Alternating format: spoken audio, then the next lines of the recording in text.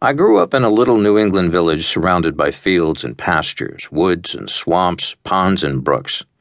In those days, half a century ago, before television and Little League, and way before computers and virtual reality games, we boys had to invent our own fun. We spent our days wandering through the fields and woods and wading in the brooks and ponds, seeing whatever there was to be seen. We caught butterflies, frogs, and crayfish.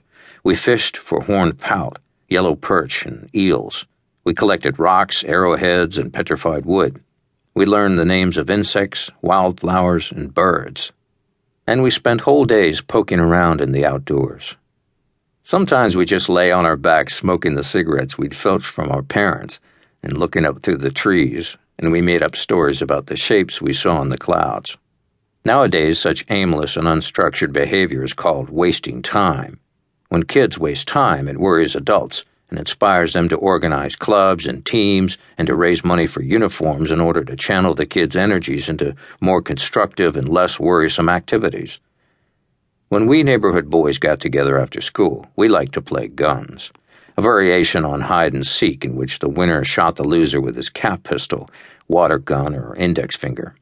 It was a game of scattering through the woods, of hiding, stalking, and ambushing, of seeing without being seen.